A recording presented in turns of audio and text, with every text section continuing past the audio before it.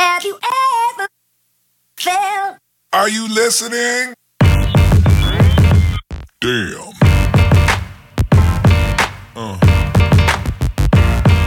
Yeah. Yeah.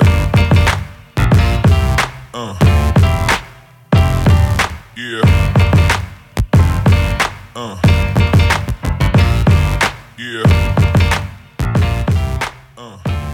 I'm Emory Hunt, the czar of the playbook, and welcome to another edition of Direct Snap. This is episode 9 of our outstanding podcast. I know I've been gone for about a month, but we're back getting this podcast kicked off. And if you're not familiar with Direct Snap, this is a show where we address controversial football topics that many want to either tap dance around or avoid completely. And we're going to have a great topic of discussion today on football perspective. But again, you can hit us up on Twitter. Hit me up on Twitter at FBall Game Plan. We're on Facebook, Instagram, and also Vine under the Football Game Plan tag. And don't forget to check out and subscribe to our Football Game Plan Network, which is located on youtube.com/Football Game Plan. And if you miss any one of our podcasts and want to hear this recap or maybe other podcasts, which you should do anyway, you can find that archived on our website at footballgameplan.com/podcast.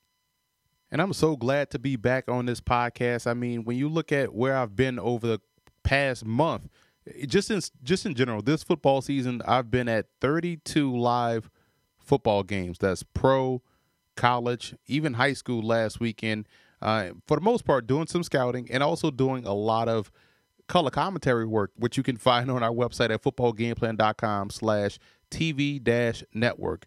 And which is an exciting thing in itself because that just allows us at Football Game Plan to continue to grow our brand and continue to show that we can do more than one thing.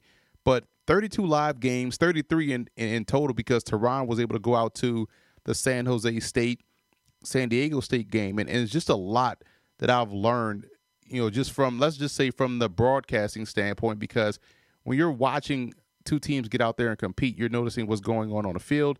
You're noticing what's going on right next to you in the booth, but you also have to keep in mind the magnitude of the game and what goes into a football game. And it's funny because when I'm out there scouting, when I go to these games every Saturday, it's a little bit different than when I'm in the booth broadcasting because I'm just looking at player traits and players on the field, just how they move and how they play and, getting scouting notes. But in a booth, you really get a good feel for how coaches call plays, and that way you can better predict what's about to come up next, or you get a good feel for their tendencies and things of that nature. You can't do that in scouting, but on the broadcast side is a little bit different because you're noticing these things play out in full time because you have to talk about them during the broadcast. But the one thing I noticed that, college coaches are a little bit different than NFL coaches, and they are both different than high school coaches.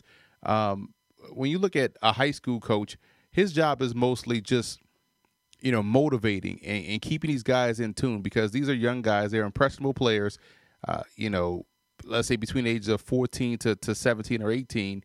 And your job mainly, you don't have to really dive deep into X's and O's for high school, but it's mostly about getting these guys to believe in themselves and believing that they can win and motivating them to stay motivated throughout the course of a game. You saw many times during this past weekend. I was at the DCSAA state championship game, a Class A championship, and a semifinal game in 4A with Gonzaga versus Eastern High School.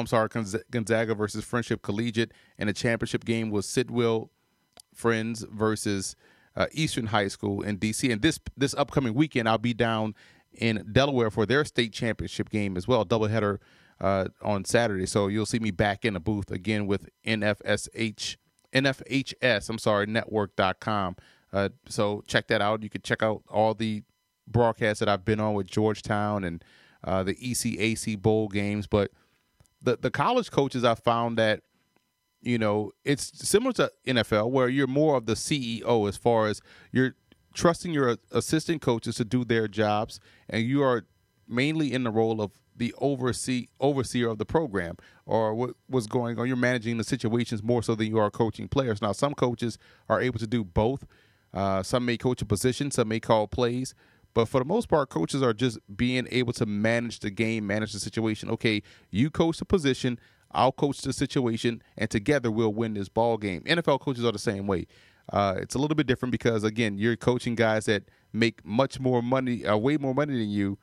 But it's just interesting to see that. I think the game plan from one level to the next is essentially the same, you know, and it's still a passionate game, and it really brings you back as a player and as a coach. And I do miss coaching, man. I mean, every game I broadcast, it's funny because when I'm scouting a game, I miss playing. When I'm broadcasting a game, I miss coaching, and I really want to get back into coaching. Eventually, I'll dive back in there, but it's just that when you learn different styles. So most of the games I've attended obviously have been on the East Coast, the Northeast, from Boston or from New Hampshire all the way down to D.C., Maryland, as far out west as Pittsburgh last weekend as they played Miami. But you get to see a good brand of football, wide range of styles and players and prospects. And I just, you know, and I know I'm probably rambling and not making sense, but I just came back with a greater appreciation of the game and the coaching aspect of it and the preparation that goes in. You know, these guys pour a lot into these game plans in practice and after practice. The kids pour a lot into their preparation, you know, from the weight room, you know, to preparing for the opponent by watching film. And, you know, at the end of the day, somebody's going to lose, and you hate it for one side to win and one side to lose. But that's the game you play. But I've noticed that a lot has changed since I played and coached. One would be the advent of, let's say, the spread offenses. You know, you've seen more of this nowadays as opposed to when I was in high school and in college. High school, we ran strictly a base pro-style offense. You know, I formation, you know, a little bit of option here and there, you know, vertical passing game, you know, passing game down the flats, you know, simple pro-style offense. College, we transitioned more to the spread offense, inside zone, outside zone, you know, multi-layer passing attacks, checks at the line of scrimmage, things like that. So we were a little bit more on the beginning curve of what you see now. And it was interesting to go back to that and then look at what these guys are doing. Now you see guys in high school with play call sheets on their wrists, offensive linemen being able to make checks and changes at the line of scrimmage, which is impressive for these guys. And you also start to see the talent level. So let's say from a Division III level, like I saw at the ECAC Bowls from November 20th to 22nd to last week at Pitt versus Miami. Now, where you see the difference in D3 and D1, major D1, you see the size difference. Now, guys are fast regardless. They have athleticism regardless, but the size difference. So you may look at a Division III defensive end that's 6'3", 230, and he may be, you know, a D1 wide receiver. So, for instance, someone like Tyler Boyd at Pitt, 6'2", 205, may be an outside backer or, you know, a defensive end at the Division III level. Same talent, let's say, as far as speed and athleticism is concerned, but physically, you know, they're not there at that level. But they do have guys that have pro potential, as I noted in these scouting notes and things like that. But I just learned a lot this past season, more so than I say I've learned in previous years or previous 2 years going to these live games and compiling these scouting notes. But it's exciting. So I'm very excited to do more broadcasts. I'm trying to get even more booked for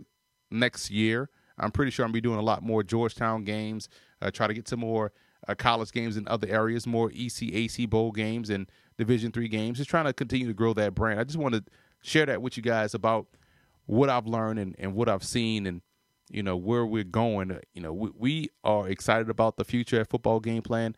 And, you know, we got these books coming out. We have some more books coming out. And if you're not familiar, if this is your first podcast, you know, the first book we released under Football Game Plan Publishing was Stiff Arming Football Myths, where we looked at 50 of football's greatest fairy tales and attacked those. That's a great read because we see this play out each and every Sunday, you know, and every Saturday with college football and the NFL.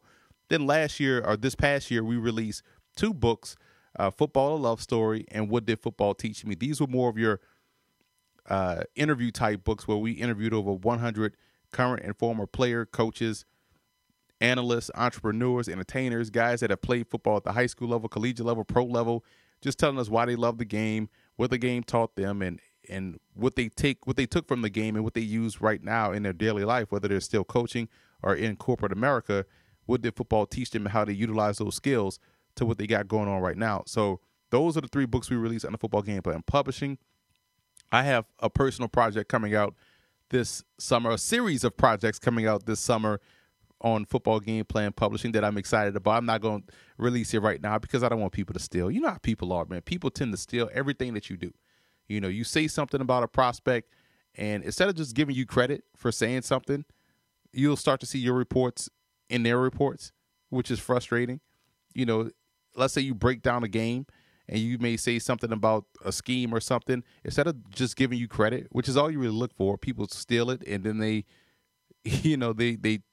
champion it as their own thoughts, which is something I truly hate. But I have a series of books coming out.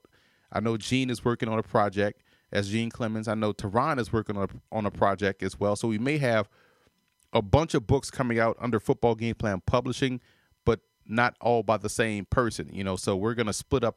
We're going to have individual projects this year, which is exciting. We're still working to get our draft guide out as well. So we got a lot of good things coming down the pike, and we've seen tremendous growth over the years. And this year, I think we've made the biggest jump in what we're able to accomplish, both with the books, with our videos, and even myself just doing these broadcasts with these different networks and things like that, which we have gotten great feedback by. So stay on the lookout for more exciting things coming from Football Game Plan and what we got going on. But just to say about those live games and what I've seen from the high school to the pro level, it's just interesting to see how passion can carry out, because these guys I saw last weekend at that state championship game, you know, losing the game on the last play and you're at the 5-yard line, you know, and those guys were just devastated. To seeing, let's say, the San Francisco 49ers and the New York Giants game come down to the wire and the Niners lose, and just the sheer frustration, but not as bad as these high school kids, but you still saw that passion. You still see coaching, you know, still passionate at the NFL level that you see at the high school level. So that is one thing I think hasn't changed. Schematically, you see differences. Size, you see differences. But the passion for the game, which is most important, is something that you don't see. And that's the one thing I believe I still have for the game. And I'm trying to slowly work my way back in the coaching aspect of it somehow, some way. Maybe so. You never know. You never know where you might see me end up. So transitioning into one of the topics I wanted to discuss today, you look at the hypocrisy that's going on in the media with football. It's just something I just am amazed by each and every time we see, you know, you watch a game or you see people talking about it on whether it's Facebook or Twitter. There's just a ton of hypocrisy coming from the media. You know, for instance, prime example, Cam Newton for MVP. Everybody, I want to say maybe it's like 98% is in favor of Cam Newton getting MVP. And all you see right now is, oh, Cam Newton is playing great. Cam Newton is this. Cam Newton is outstanding. Oh, he's just tremendous. He's playing his tail off despite no weapons, blah, blah, blah, blah, blah, blah. All this glowing praise for Cam Newton. But the funny part is these were the same people pre-draft saying he couldn't read a defense. It's going to take him 25 years to learn how to play a position he's played in his entire life. The things he did at Auburn, running with the football, he won't do in the NFL. Why? Because the NFL players are bigger, stronger, faster. Despite the fact he's playing in a conference in which people consistently say that this is NFL light. The SEC is the best football conference. It has, you know, the 33rd and 34th NFL team. But this guy that's dominating those 33rd and 34th NFL type teams won't do the same thing against guys that he will be also joining in the NFL from the same conference. Dumbness, right? And so, but now you see people, oh yeah, Cam Newton, blah, blah, blah. He's this, he's that. But people, it's funny because I think people really believe Twitter forgets. Twitter does not forget. Twitter does not forget that you had Blaine Gabbert rated above Cam Newton. Twitter does not forget that you said Cam Newton would be a better tight end than he would be a quarterback, even though he has not played tight end at any point in time at the collegiate level. Twitter will not forget the fact that you called his first game against the Arizona Cardinals as a rookie when he went over 400 yards passing, a fluke. Twitter won't forget what you said last year that maybe the Panthers need to look to try to find someone to replace Cam Newton because they were 7-8-1. They can't win with Cam Newton. This style of play, they can't win. He's just an average player. But now, because he's playing well, and quietly he's played the same way his entire career, the offense around him has gotten more consistent and slightly better. Defensively, they were stout consistently throughout his career. He's been the same guy. But now everyone, oh, yeah, he's gotten better. He's learned the system. He's playing from the pocket. Get the hell out of here with that nonsense. It's just the hypocrisy that the media has. You also see it with Derek Carr. People act like Twitter didn't remember you saying Derek Carr, he played in a system that's terrible. He just threw all hitches and bubble screens and slants. They forget the fact that he played with Pat Hill, who is probably one of the best coaches in football history. I love the way he coaches offense. It's about offensive line, and you work backwards. So you're going to run a pro-style offense. You're going to run the football real well. You're going to operate off play action. Your quarterback is going to turn his back to the defense. People forget that part of Derek Carr's career and focused on the quick slants and bubble screens. Even within that quick slant and bubble screen offense, you still saw the talent that made him what he is right now. He's playing the same way. You don't just change dramatically going from college to pro.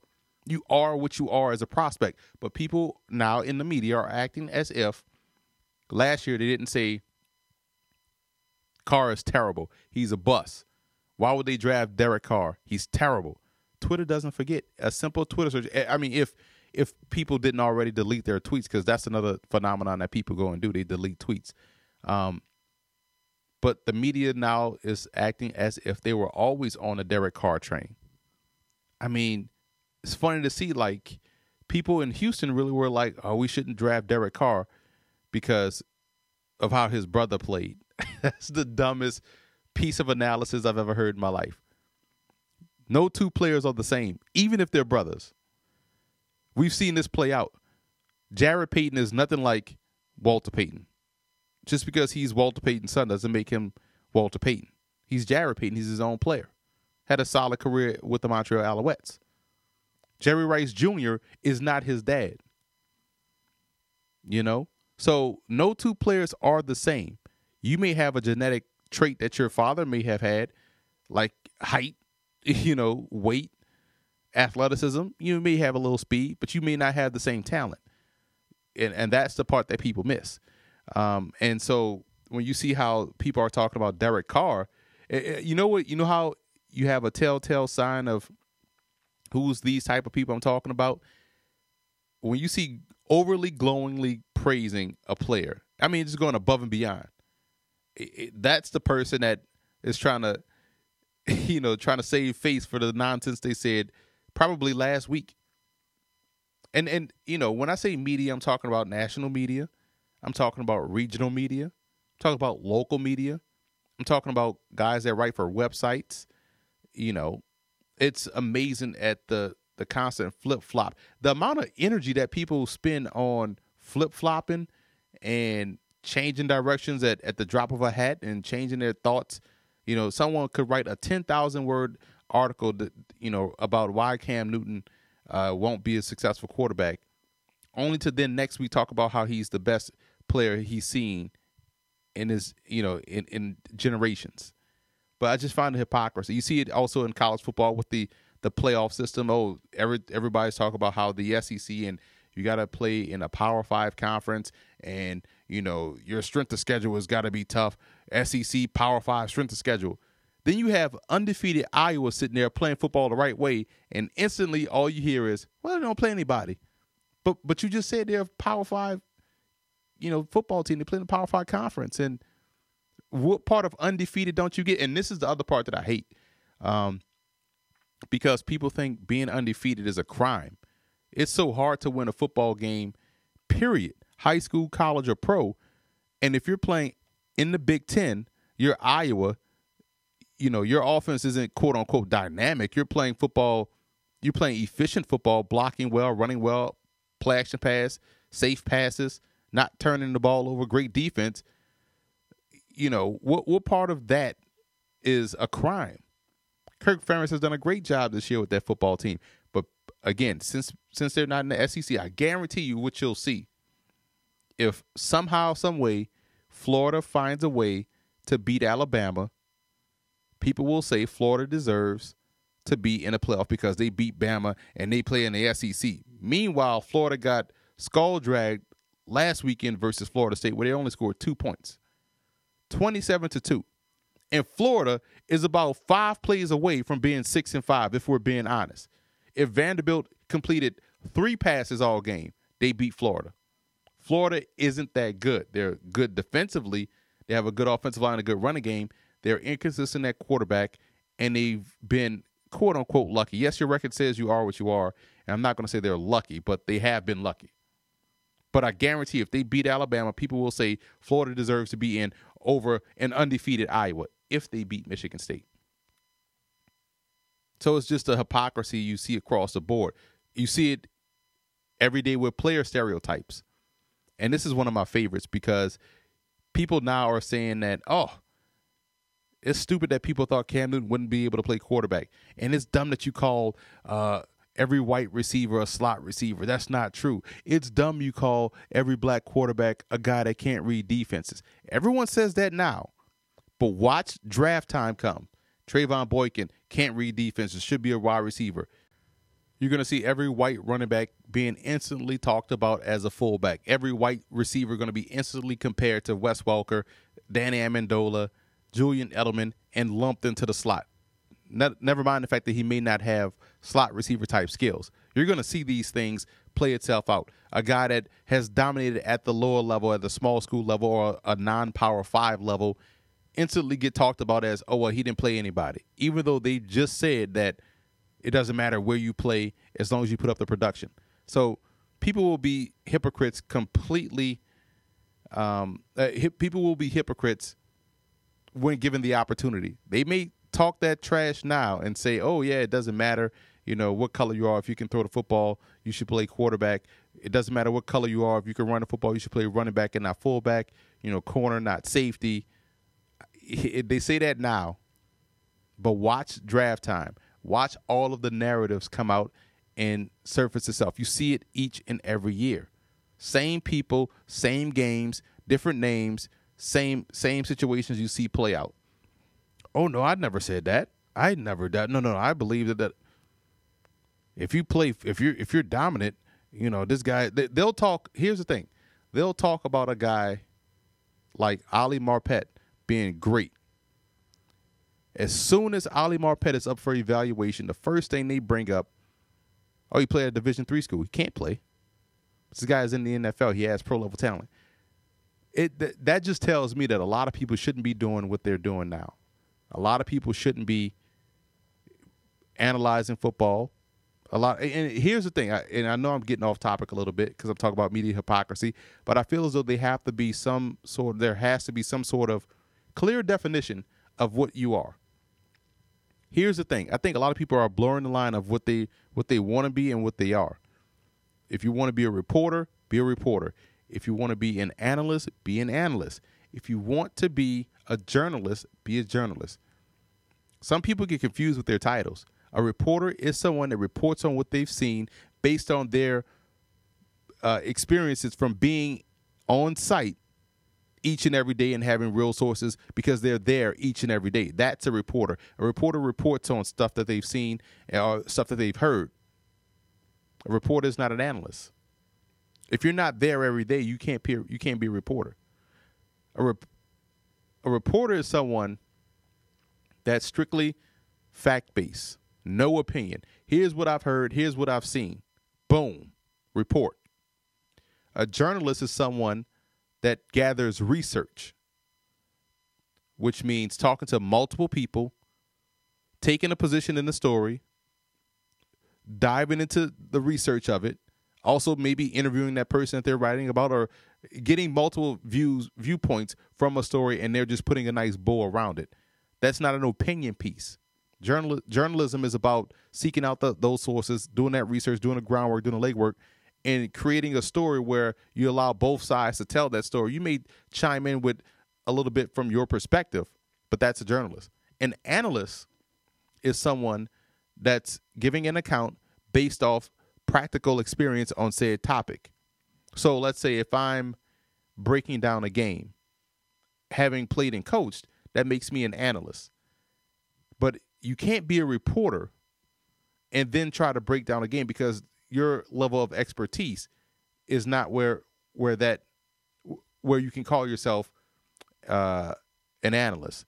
So, for instance, yes, you can be a person that has played and coached, but now is a reporter. I think Albert Breer is a reporter, but I think he played quarterback in high school, something like that.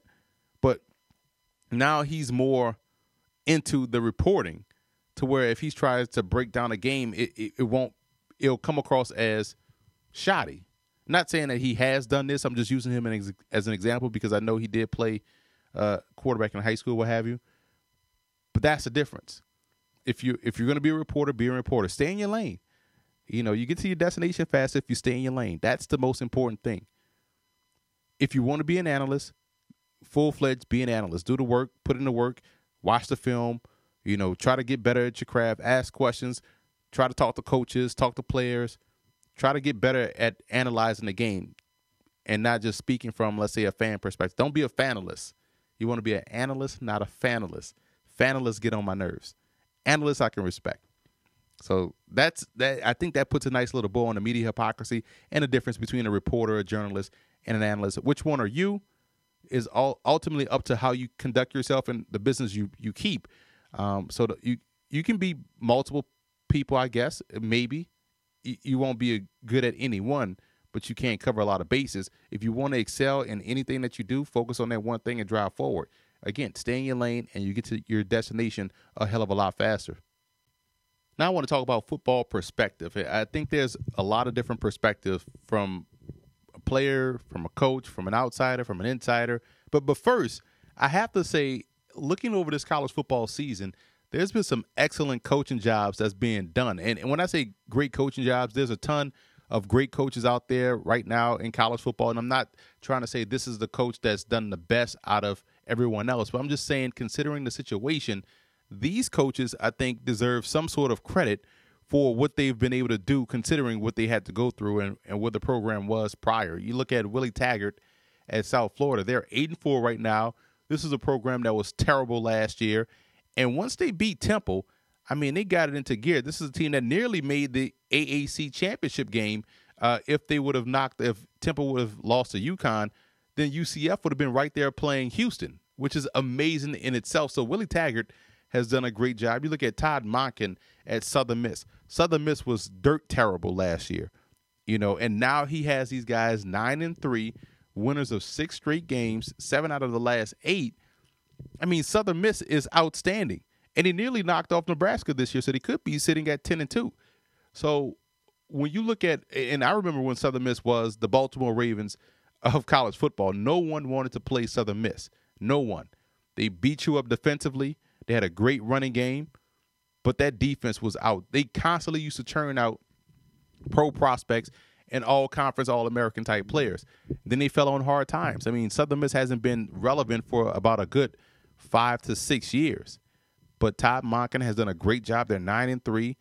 You know, they're going to play in a Conference USA championship game. I mean, this is a really good football team, and he's done a great job. You also look at Bob Davie at New Mexico. They were a doormat for a while. And I said in the offseason that, you know, watching these guys last year and how they play football and talking to Bob Davie, you know, with the book and how, you know, what he believes in and what his goals were for this season and how he was going to go about achieving those goals, I was like, you know what? New Mexico might be a team that could be bowl eligible. I said, I think they're going to be bowl eligible this year. And lo and behold, they're sitting at 7-5. They knocked off Air Force last week, which is impressive.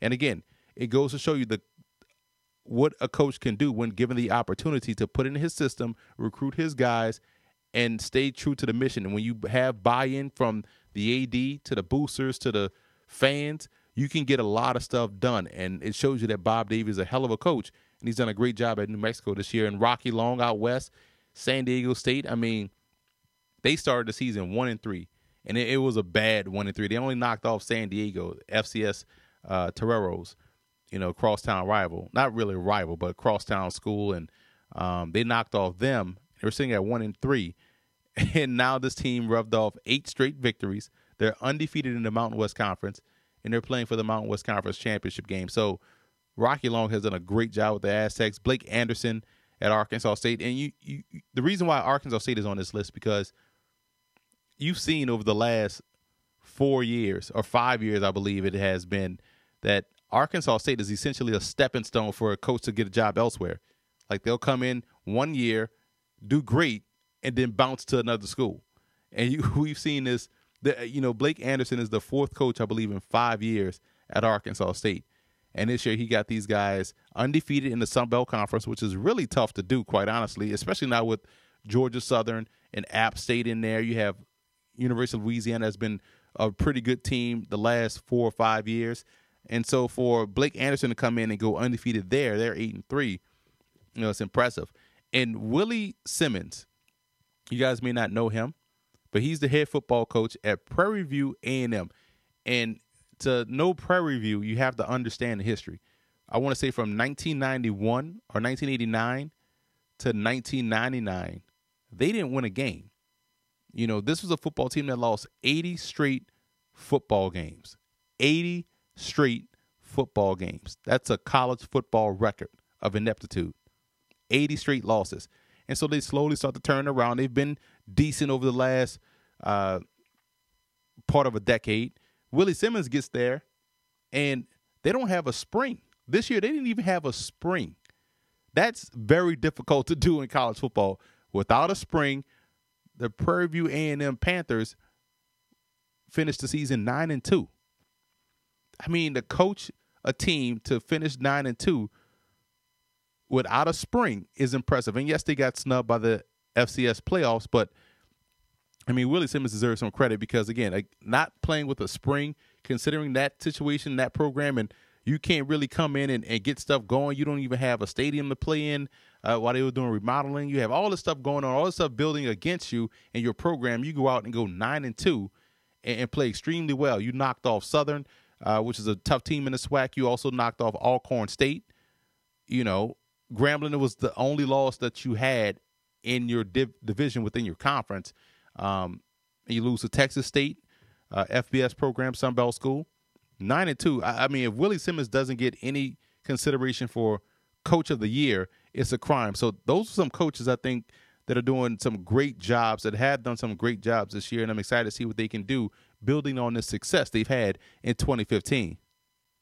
As with anything in life, it's all about your perspective and how you view things and what your point of view is, depending on where you're standing and things of that nature. And football, I think, has a lot of I think football needs a lot of perspective when you look at what people say and how they go about business. And, there's a difference from, let's say, from a player's perspective to a coaching perspective. So let's say if you're a former player and you go into coaching, you have that automatic perspective of, okay, I remember how we did it when we played.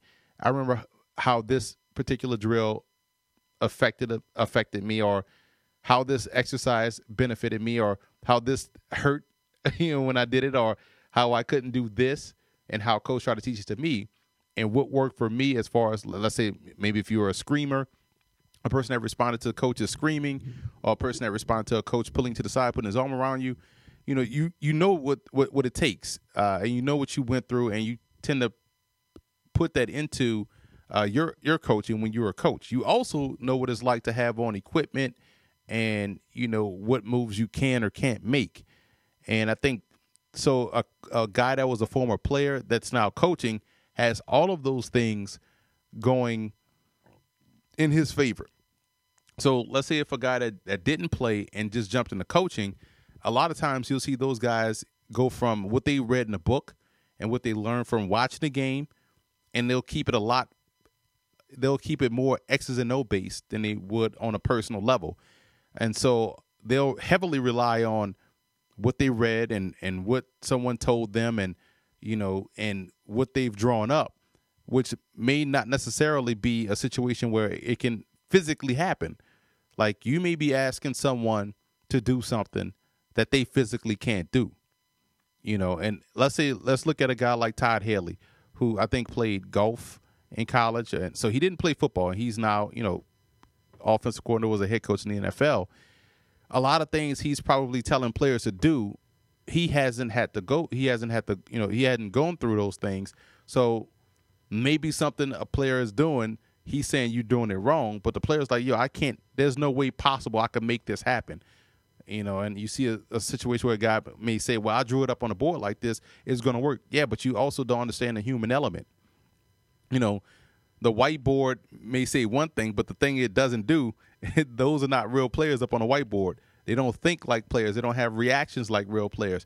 That's an ideal situation you've drawn up on a whiteboard. So what you also get, let's say from a positive side, from a guy that hadn't played and now is a coach, you get someone as a little bit more of a student of the game.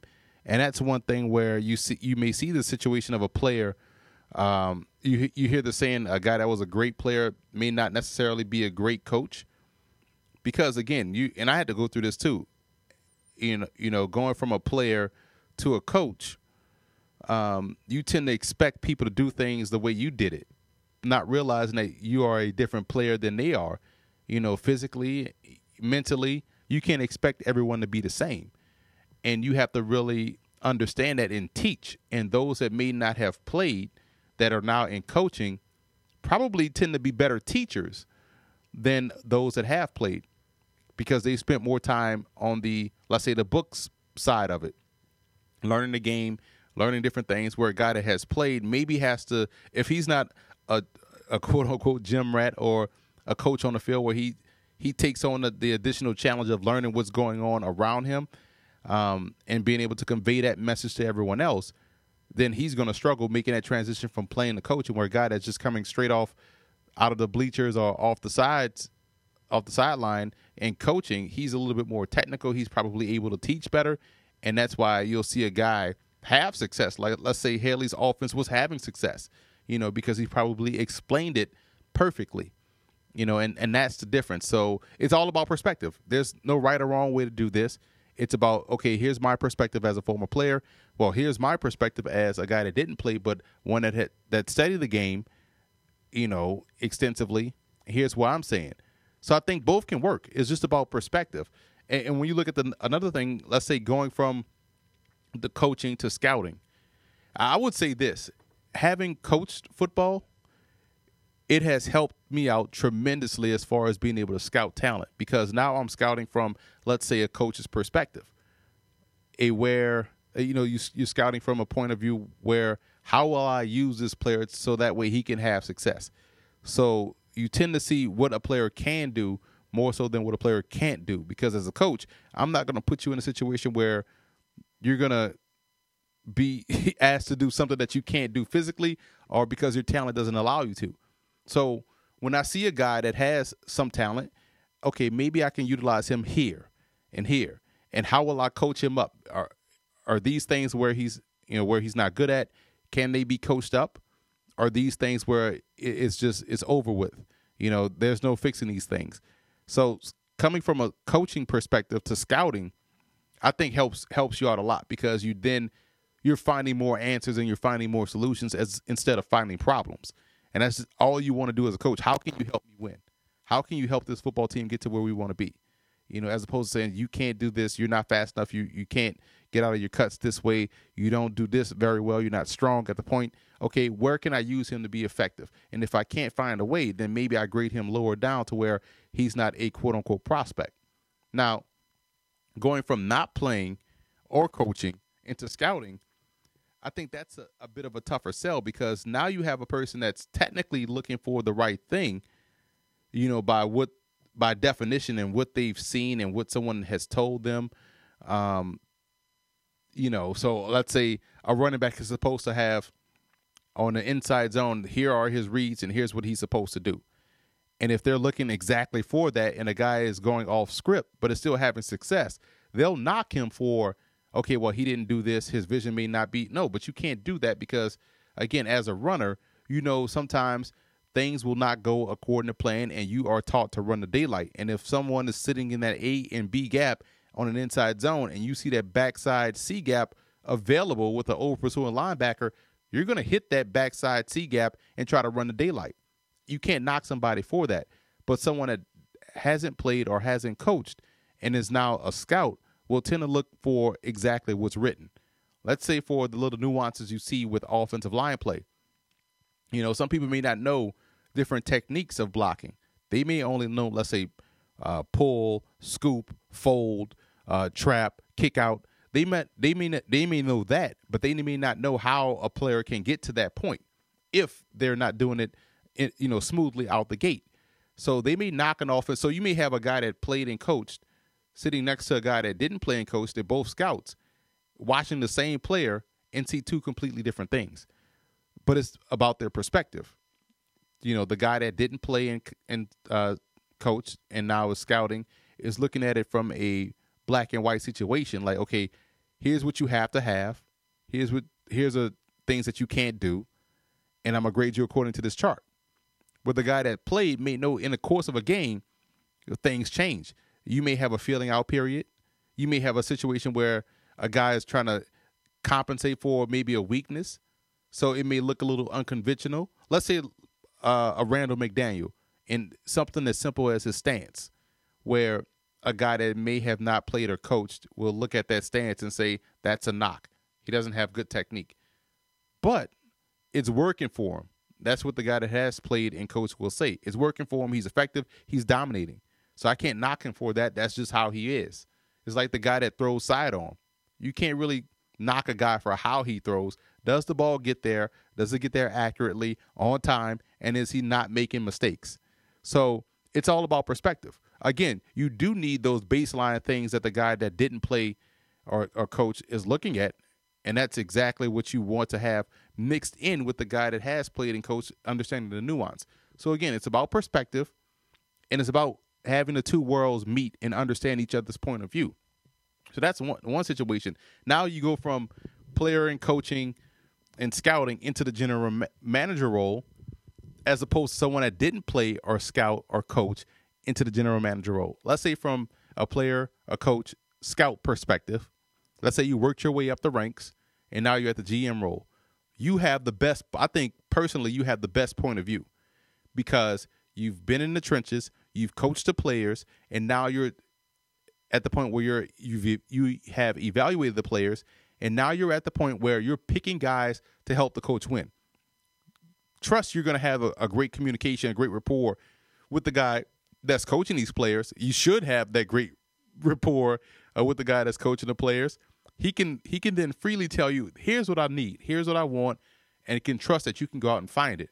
Now, if you're talking to a guy that didn't play, didn't coach, didn't scout, but all of a sudden is now the general manager, and however he got into that role, he's now your GM, your boss, you may have to take extra time as a coach to explain to him certain things. Okay, I may want a linebacker. He can be a little light, but long as he can do a great job in, anchoring and things like that. You may toss out football terms that this guy may not understand.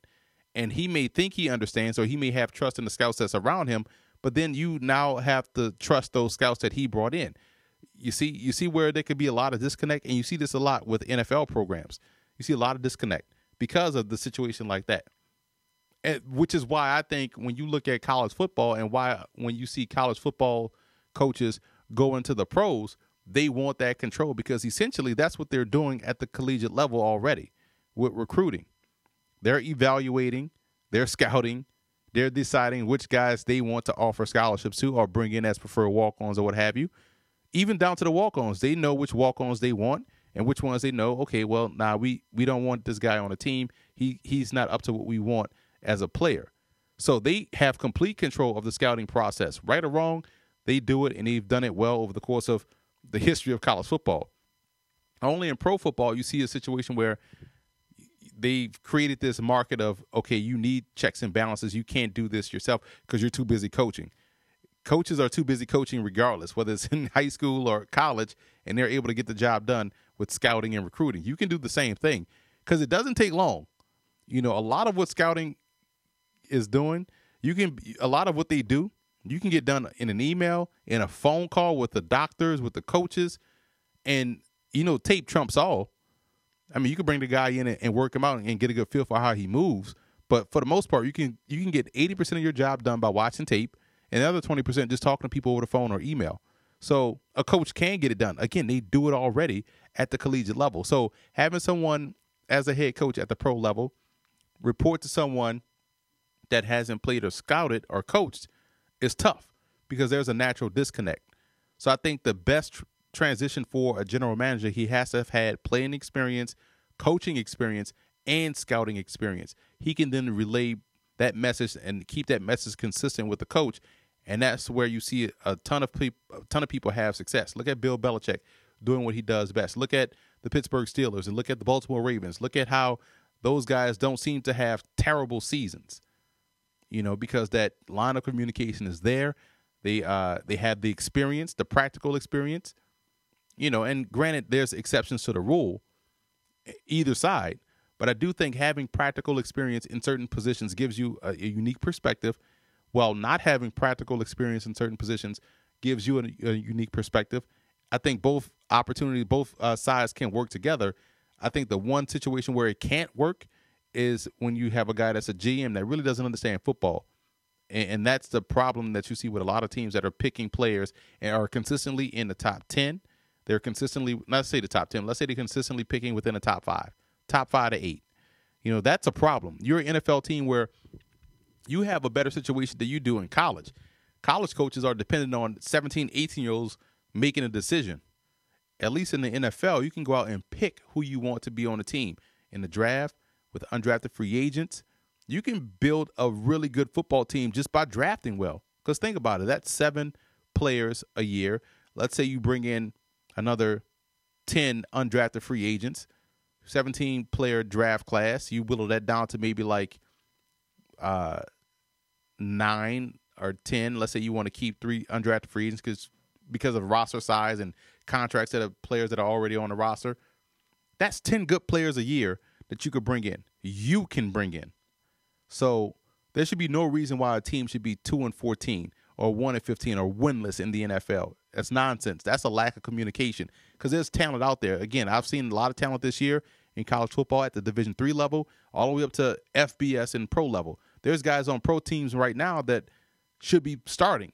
Heck, we did a video, which you should check out on our website at footballgameplan.com, where we put together an expansion team or an expansion roster for 5 new teams. So there's guys that are either on the practice squad right now or guys that are not even in the NFL that should be NFL that are really good football players, and you can make 5 new teams as a result. So I think that's the biggest thing. A guy that's coaching or playing, you can go either way with those. Let's say from a player or coach that hasn't had the experience. There's different ways you could skin that cat, but I do think the biggest thing that has to happen if you're a GM, you have to have playing, coaching, and scouting experience. I think that gives you an edge. It gives you an advantage. It gives you an opportunity to go back and forth with your coach, hammer out a master plan to ensure that he has success and that he's around for a very long time. You don't see the Pittsburgh Steelers flip-flopping coaches all the time. You don't see, the Baltimore Ravens outside of this year because of the injuries being dirt terrible with Ozzie Newsome at the helm. They've done a great job. So I think it can work, but I do think when you look at the situation, let's say from a coaching or a scouting perspective, it's unique in how you can decide which one is best for you. But I think both work. But in order to be a great GM, you have to have all 3 levels of practical experience if you want to be successful. So that wraps up episode 9 of Direct Snap Football Perspective. We call this one. Again, you can find this show archived on our website at footballgameplan.com/podcast. Hit me up on Twitter with questions, comments, thoughts at FBallGamePlan. Don't forget to share all of these podcasts, man. And that's the one thing. I've seen this more so on Facebook as opposed to Twitter. Guys on Twitter have been super supportive. People you don't even know. They'll support you by sharing your work or liking your work and checking it out later and hitting you up privately on some of your thoughts, which is great. We produce content for feedback. But I haven't seen that much on Facebook, and those are people that you know dearly. People that know you that can physically put a hand on you. They'll share stuff of guys that they don't know, which may be poor content, but you put out content and it's crickets. But be sure to share this with your friends and things like that. And don't think we don't notice. I mean, we notice everything. It can be demoralizing, but you can't allow stuff to get to you if you're trying to be in the business of what you're doing. You're trying to grow. And we've grown significantly since 2007. We have a bunch of good stuff coming down the pike. Like I said before, individual book projects. I have a book series coming out this summer, so be on the lookout for that. Also, while it's Christmas time and you guys in the shopping mood, go on our website at footballgameplan.com/books and check out any one of the 3 book releases that we have already out there. Stiff Arming Football Myths, Football, A Love Story, and What Did Football Teach Me? So this was episode 9 of Direct Snap. I will promise you I'll have an episode 10 pretty soon. I won't wait a month to get back to you guys. So share this, listen to it, tell all your friends about it. I think this was a tame Direct Snap. I did drop some jewels in there, but tame Direct Snap anyway. But I enjoyed myself. Good to be back talking with you guys, and I'll catch you on episode 10, and I'm out. Have you ever felt? Are you listening? Damn.